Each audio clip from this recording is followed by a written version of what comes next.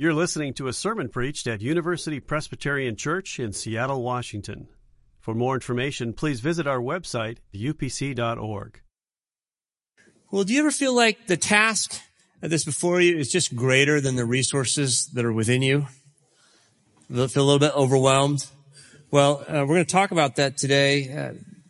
In the story we're about to read, when they came for Israel's first king, they didn't find him in a throne room. They found him in a baggage room. He was hiding with the luggage, the text tells us. I know I can relate to that. When Jesus comes to me and says, "George, I've got a great plan for your life," my first instinct is to go, "You must be confusing me for somebody else. I am an ordinary guy. I'm not qualified. I'm not ready. I'm not able." Do you feel like this sometimes? You just want to pull the covers back up over your head and hope that you get another 8 hours, right? I'm not ready yet. In moments like these, the question isn't, do you believe in yourself? The question is, do you believe in your God? Because here's the good news of Pentecost. God believes in you. He entrusts His Holy Spirit to you. He entrusts His mission to you. Wow. We're going to explore that today. We're talking about simple steps for those of us who want to explore what it means to follow Jesus. And today Jesus brings us to two passages in the Bible that talk both about the Holy Spirit, Old Testament and New Testament. So let's open up to first New Testament, Acts chapter 1. Acts chapter 1, verse 8 on page 884. If you didn't bring a Bible, pull the black book out. And let's stand and read this one aloud together. Just one verse, Acts 1, verse 8. Would you read with me? "But you will receive power when the Holy Spirit has come upon you, and you will be my witnesses in Jerusalem, in all Judea and Samaria, and to the ends of the earth." All right, let's flip over to the Old Testament. Please be seated as you do. I'm going to read the second one, if you'll let me, on our behalf. It's back in 1 Samuel, chapter 9, verse 27. That's on page 220. We've been in Samuel before in this series. Started off with the calling of Samuel as a little boy. Page 220. And just try to visualize this scene as God tries to convince a man named Saul that he's going to be the first king of Israel. Here we go. We're kind of catching it in the middle of the story. Verse 27, "As they were going down to the outskirts of the town, Samuel," he's the prophet, "said to Saul," he's the future king, "Tell the boy," his servant boy, "to go on before us, and when he's passed on, stop here yourself for a while, that I may make known to you the word of God." Samuel took a vial of oil and poured it on Saul's head, the symbol of the Holy Spirit, and kissed him. And he said, "The Lord has anointed you, Saul, you, ruler over His people, Israel. You shall reign over the people of the Lord, and you will save them from the hand of their enemies all around. Now this should be a sign to you that the Lord has anointed you, ruler over His heritage. When you depart from me today, you'll meet two men by Rachel's tomb in the territory of Benjamin at Zelzah. They'll say to you, 'The donkeys that you went to seek are found, and now your father has stopped worrying about them and is worrying about you, saying, what shall I do about my son?' And then Samuel continues, 'Then you shall go on from there further and come to the oak of Tabor. 3 men going up to God at Bethel will meet you there, one carrying 3 kids, meaning goats, another carrying 3 loaves of bread, and another carrying a skin of wine. They will greet you and will give you 2 loaves of bread, which you shall accept from them. And after that, you shall come to Gibeath Elohim, at the place where the Philistine garrison is. There, as you come to the town, you'll meet a band of prophets coming down from the shrine with harp, tambourine, flute, and lyre, playing in front of them. They will be in a prophetic frenzy. Then the Spirit of the Lord will possess you, and you will be in a prophetic frenzy along with them and be turned into a different person. Now when these signs meet you, do whatever you see fit to do, for God is with you. And you shall go down to Gilgal ahead of me, and then I will come down to you to present burnt offerings and offer sacrifices of well-being. 7 days you shall wait until I come to you and show you what you shall do. As Saul turned away to leave Samuel, God gave him another heart. And all these signs were fulfilled that day. When they were going from there to Gibeah, a band of prophets met him, and the Spirit of God possessed him, and he fell into a prophetic frenzy along with them. When all the people who knew him before saw how he prophesied with the prophets, the people said to one another, "What has come over the son of Kish? Is Saul also among the prophets?" The man of the place answered, "And who is their father?" Therefore it became a proverb, "Is Saul also among the prophets?" When his prophetic frenzy had ended, he went home. This is the word of the Lord. The grass withers and the flower falls, but the word of the Lord lasts forever. Isn't that a strange but beautiful story of transformation in the life of one man? I love that. But notice this. The word of God came to Saul, and his first instinct is to say, "No, Saul, I got a great plan for your life." And he's like, wait a minute. I think you've got the wrong guy. Look at verse 21, chapter 9. He says, "I'm only a Benjamite, from the least of the tribes of Israel, and my family is the humblest of all the families of the tribes of Benjamin. Why then have you spoken to me in this way?" I think you meant him or her, but not me. See, you seem like a little confused. And sometimes God can seem a little confused, like he doesn't know who he's dealing with when he comes to you. And yet, he comes on purpose. Now, this is, for me, provoking all kinds of questions. The two I want to focus on today is, why would we say no to God when he wants something so beautiful in our lives and world? And the other question is, how does God say yes to us despite our no? Now, if you don't see yourself yet as a believer, I want you to just think not so much about God's call. We might think of it that way for you, but you could just think about it as opportunity. When an opportunity comes, I don't know, for an adventure, for challenge, or to engage in a struggle of some kind, to embrace some kind of a change, why is it that even there we tend to say, "I don't know, I'm up for that"? Essentially, no. Well, let's explore 4 reasons that grow out of this text. Reasons that we say no to God before we come to God's yes. First of all, routine. You and I tend to keep doing what we're doing because it's what we've always done. Can I get an amen from a Presbyterian in the room? We're great with tradition. We resist change like nobody in the world. Okay, we're really good with routine. Keep doing it because we've always done it, right? Well, this is what's going on with Saul as well. Notice embedded in the directions that Samuel gives him, there is something surprising to the ancient reader. That is, he's told to walk by a garrison. Did you notice that? There's a Philistine garrison. It was like a landmark to them. He doesn't even notice it, other than just that it's a place the path goes by. Well, the Hebrew reader notices, because a Philistine garrison always means trouble. This is an enemy outpost. This is a military camp of your enemy in the center of Israel. But we've walked by it so many times, we hardly even notice it anymore. We just think of it as like a landmark, right? Now let me tell you, this is the place, these are the people that are about to bring us Goliath in a few chapters.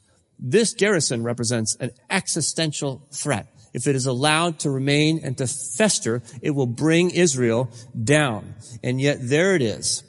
And I want to suggest to you that I, and perhaps you, have garrisons in your life that you allow to remain simply because you've gotten used to them.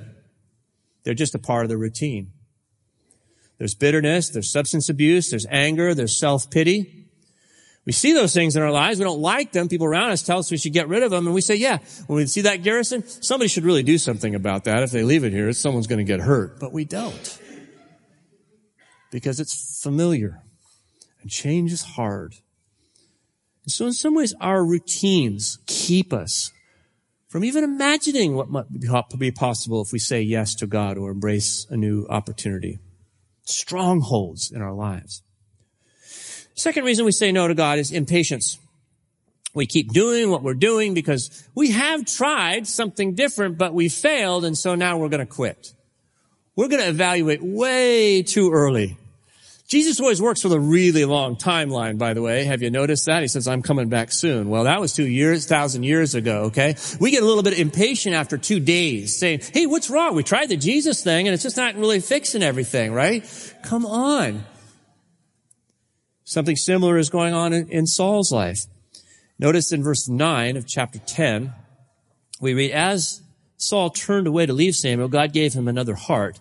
And these signs were fulfilled that day. Well, that day doesn't mean a literal 24-hour period. Actually, this is a Hebrew way of compressing a long timeline into a simple statement, just to kind of focus on what's important in the narrative. At UC Berkeley, one of the great Hebrew scholars of our day, Robert Alter, has written about verse 9. It's not implied that the transformation and the signs occur the very moment Saul turned to go. Just collapsed a whole timeline into one gesture, his turning away to go. But no, he's got a long journey of many steps. First, you're going to go by Rachel's grave, then you're going to go by the oak of Tabor, and then you're going to walk by the garrison, and then you're going to start to hear the music. Okay, how often are our good intentions to change defeated by impatience and our unwillingness to embrace incremental change, the baby steps that we would need to take before we could reach the destination we believe we're called to reach? We get impatient way too fast. We say, I tried that, it didn't work, and so I can't make it work. There's a third reason we say no to God, and that's social pressure. We keep doing what we're doing because we can't afford to risk the approval of peers, and our peer network has very powerful means of reinforcing the norms, and we live out those norms. We see this as a chronic problem for Saul. In chapter 15, verse 24, he tells Samuel, this is later on, of course, he says, I disobeyed God, and the reason I did it was I was afraid what the people would think. Did you hear that? I was afraid what the people would think. That's immobilizing. That's paralyzing. 2 weeks ago, I met a lawyer, and he said, George, I was all the way through law school and already in a high-paying position at a high-powered law firm before I realized I can't stand the law. I mean, not that he wanted to disobey it. He just practicing law wasn't at all of any interest to him. I was like, well, why did you even take the LSATs? He said, my parents. It was the way I was raised. It was what I thought I needed to do to be a legitimate member of society with status. Social pressure. It binds us into molds that may not be God's mold for us. May not be a mold of our own choosing even. Okay. 4, comparison. We keep doing what we're doing because someone else can do it better. Again, back to 21 of chapter 9. When Samuel comes knocking on Saul's door, what he first says is, I am of the weakest tribes, the humblest families. Why are you even talking to me? He's comparing himself to everybody else. And this can be paralyzing. I've told you before, we so often tend to compare our weaknesses to other people's strengths, and that just puts us under the pile. And we go, why should I do that when I can list 12 other people who can do it better than I can? These people are better looking than I am. They're smarter than I am. They've got a better education. They've got more money. They've got better gifts. You know, we say to God, here I am, God. Send Aaron, right? Let Aaron do it. Send my small group leader. Send my mom. Send my Sunday school teacher. Send a UMin student, right? Just don't send me. Because I'm not the kind of guy you're looking for. I'm not the kind of gal who knows how to do this stuff. Send someone who's seen the movie. I'm just a regular, ordinary Christian trying to get by. You know, it's enough for me to make it to church on Sunday. This whole mission thing is way past me. Comparison. Okay, so routine, impatience, social pressure, comparison. Now, if you spell like I do, I just happen to notice this, and I feel very clever about this. The first letter of all those add up to risk. R-I-S-C. Okay, risk. Right? But just to help you remember this, because we all have a risk profile, right? there are things that make it hard for us to break into that new season of life that God is inviting each and every one of us to. I want you to be aware of these risk factors, because you don't need to pay any attention to them. When the Holy Spirit comes, we just were singing like, have your way with us. Do you think you could trust the Holy Spirit to break through those elements? I mean, what could be more beautiful than allow the Spirit of Jesus to come and say, I don't need to pay attention to any of those things. I don't care about the routine. I don't care about your impatience. I've got all the time in the world. The social pressures don't matter because my love is so great for you. Who would you compare yourself to when I'm the one who made you just the way you are? It's the Holy Spirit is saying to us. See, God won't take no for an answer. I love that about him, but it also drives me nuts. He says yes to you. And it's like all caps, yes. And he means yes. How does he say that? Well, the short answer is he says it through his Holy Spirit. So I'm going to do it in you. I'm going to do it with you. I'm going to do it for you. And I'm going to do it through you. So yes, he says, it's you, but it's not just you. It's you plus. It's you plus me. It's you as you plus me as the Holy Spirit. See, and that's what happens to Saul. And it's such a beautiful picture of what Pentecost is all about for you and me. So let's look at this, how this happens. Let's look at the promise. Look at verse 7 in chapter 10. Actually, 6 and 7. And if you have an NIV translation, I really like the NIV at this point a little bit better. So I'm going to read the NIV, but you can look at the NRSV, which is what our black pew Bibles are. Verse 6 says, here's the promise. Listen to this. Samuel to Saul. I know about you. I know about you. But here's the promise. The Spirit of the Lord will come powerfully upon you. And you will prophesy with them, with these prophets. And you will be changed into a different person. And once these signs are fulfilled, do whatever your hand finds to do.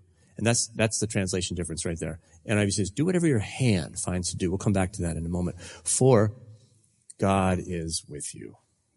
Boom.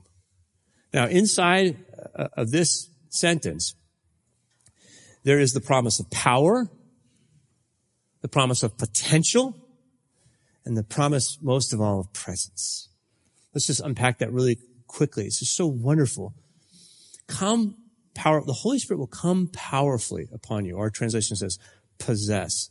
It means to impart power. It means to make successful. We find it in Genesis 24. Abraham sends a slave to go find a wife, and he will be made successful because God is going with him. And Isaiah 55 tells us that whenever God's word comes, it always accomplishes the purposes for which it was sent. And that word there again is used. God's word is always granted success. And so this is what Samuel is saying to Saul. You will be made successful. He will come powerfully upon you. He will empower you. So that's the promise of power. And then secondly, this idea of a different person, which the first time I read it, I'm like, I kind of like George. I'd like to remain George if possible. No, God's not saying Saul's not going to be Saul anymore. He's saying you're going to be a different kind of person, you see. Now you're the kind of person that isn't bound by your mortality, that's opened up as a vessel and filled with divinity.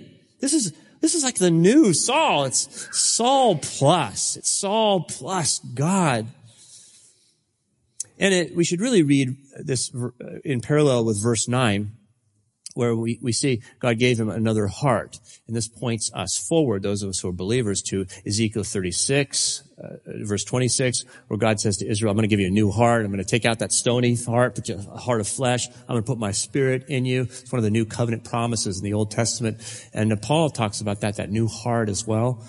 It's the same you, but you've got a new center of identity out of which to operate, live. A new set of affections now, love for God and love for neighbor.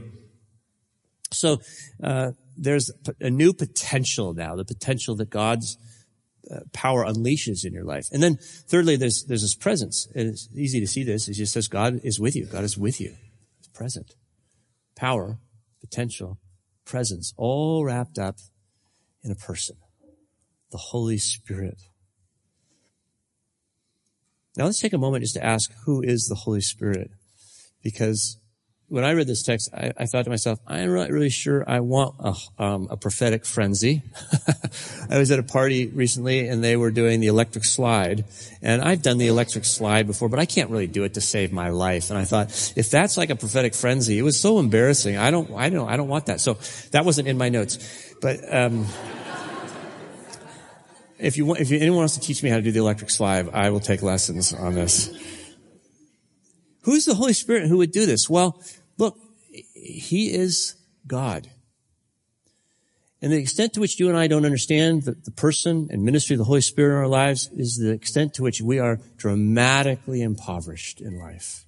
The Holy Spirit is God, one with the Son, one with the Father. And he's a person. A little bit of teaching here. Let me just run through some things. The Bible tells us that the Spirit thinks in Acts 15. That the Spirit has emotions. He gets sad in Ephesians 4. That the Spirit speaks in Acts 15. That he teaches in John 14. That he leads in Romans 8. That he prays in Romans 8. He's referred to as the Spirit of Christ or the Spirit of Jesus, oftentimes in places like Romans 8 and Acts 16. This is the personal, powerful presence of God in your life. This is Jesus through the Holy Spirit in your life. We can think of him as the one who comes to give us love, the one who comes to bring joy, the instigator of joy. Sometimes I call him the resident comic of heaven, to bring the laughter of heaven into our hearts. That's who the Holy Spirit is. You say, well, how do I know that I have the Holy Spirit in my life? Well, the answer is by faith. You know it because God tells you he's in your life. That, by the way, is the same way that Saul knows. Do you remember that we began this conversation called 101 with Samuel? Do you remember the little boy that was in the room sleeping and he heard someone calling and he thought it was Eli in the next room, the priest, and Eli comes in and no, it's God who's talking to you. And Eli teaches this little boy how to listen to God. Well, this is now the boy, that was Samuel, he's grown up. He's learned not only how to listen to God, but how to live with God. And he's the one that God sends, this prophet now, to come to Saul. And he says in verse 27, he says, I want to make known to you the word of God. And the Hebrew literally says, I want to cause you to hear the word of God. And really the way that Samuel is meant to know that the Holy Spirit is in his life is not just these signs, but the promise of the word of God. And you go, well, I've never been in an ecstatic frenzy before, and I don't think I really want one. Thank you very much. Or maybe I never even experienced any of the sign gifts that we read about in the New Testament. Well, you know what? Most people don't. In fact, and the Apostle Paul says, if you really want to aspire to one of the sign gifts, go for it. But the most important one you pray for is love. Because that's the greatest sign that the Holy Spirit is in your life. Love. Okay. And you go, well, I've never really had an emotional experience. I can't feel I've never felt the Holy Spirit. You say, well, that's okay because the Holy Spirit isn't an emotional state. The Holy Spirit is a person. And emotions come and go, but the person stays. And the way that you know the Holy Spirit's in your life is by faith because the Word of God promises you that He's there. If you have faith in Jesus Christ, the Holy Spirit's in your life.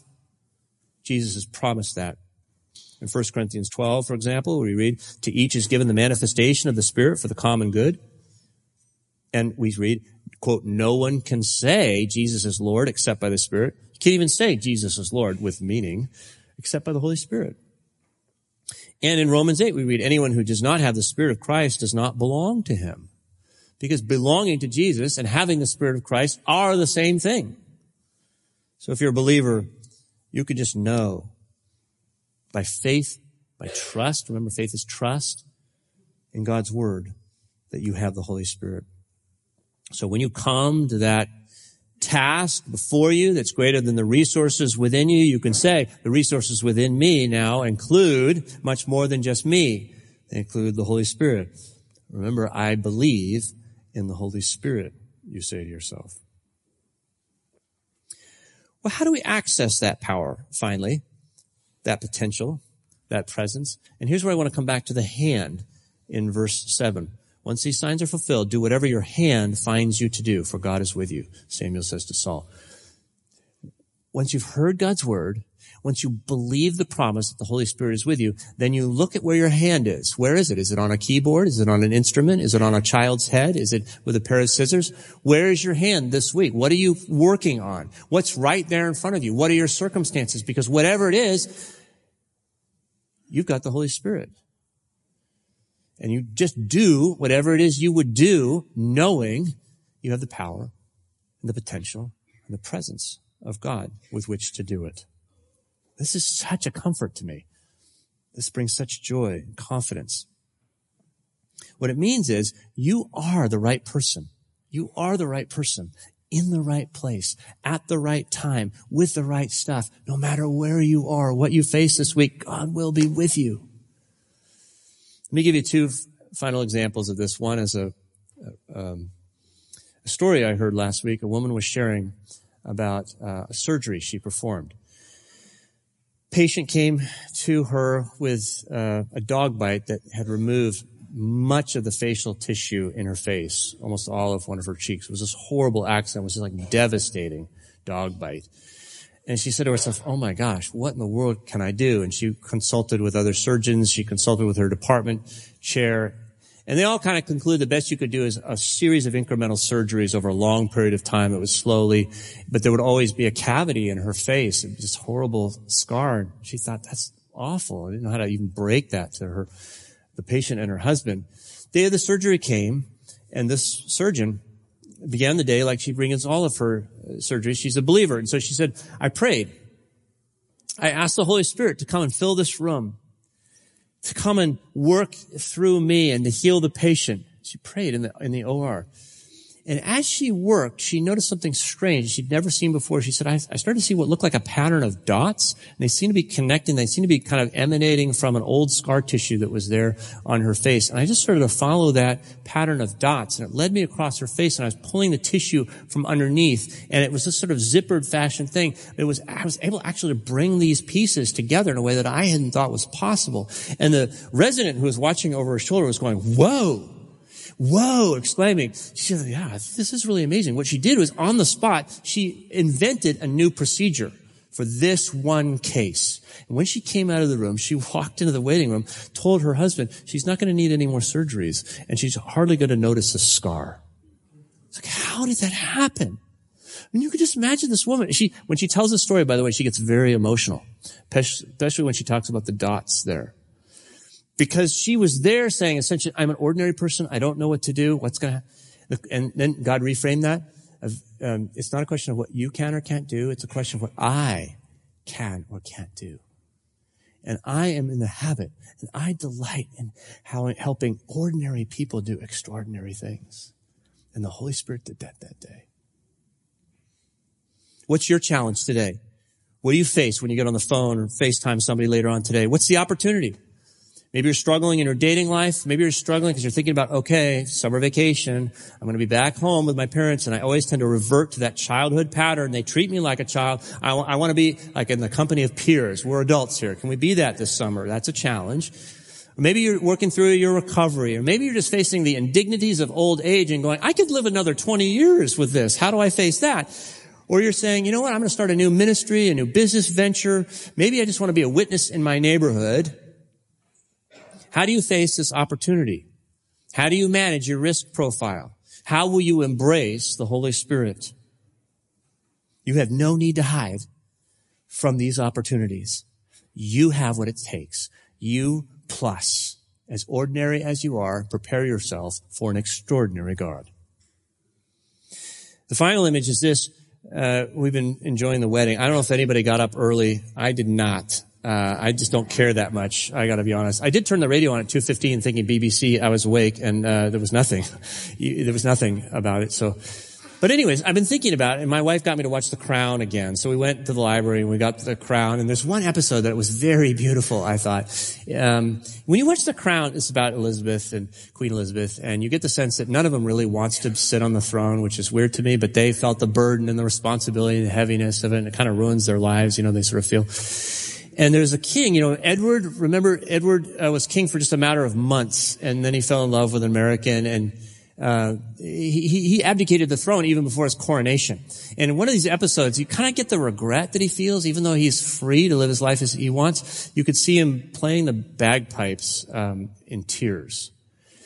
Earlier in that episode, we get Edward describing Elizabeth's coronation, where she's anointed, which is this is the most sacred moment when I guess it's the Archbishop of Canterbury puts a little oil on the forehead, chest, hands, and she's anointed, representative of the divinity. And so Edward's in Paris, where he's living with his wife, and they're watching on the television set. Now you can see this for Elizabeth, and he's describing all the pageantry to the Americans and French who are there watching. And at one point, he says, the Duke says, he's the Duke of Windsor, he says, symbol upon symbol, an unfathomable web of arcane mystery and liturgy, blurring so many lines, no clergyman or historian or lawyer could ever untangle any of it. And someone says, it's crazy, one of his guests. And then the Duke of Windsor says, on the contrary, it's perfectly sane. The Duke says, who wants transparency when you can have magic? Who wants prose when you can have poetry? Pull away the veil, and what you are left with? An ordinary young woman of modest ability and little imagination. But wrap her up like this and anoint her with oil, and hey, presto, what do you have? A goddess. And nearly so with you and with me today as well. Because the promise of Jesus is true. You will receive power when the Holy Spirit has come upon you, and you will be my witnesses. Let's pray. Father, Son, and Holy Spirit, bring the laughter of heaven into our hearts, would you? Fill us afresh, like the sails of a ship. Blow the wind of heaven against us. Open us up to your life, and send us wherever you will, knowing that we are your agents here, kingdom agents, royal agents on earth. Fulfill what you began and use us in the process, we pray. Amen. For more UPC audio or to find out about service times, visit us at upc.org. All online audio is available on CD and cassette. To order copies of sermons and classes, please visit upc.org/audio, email audio@upc.org, or call 206-524-7301, extension 117.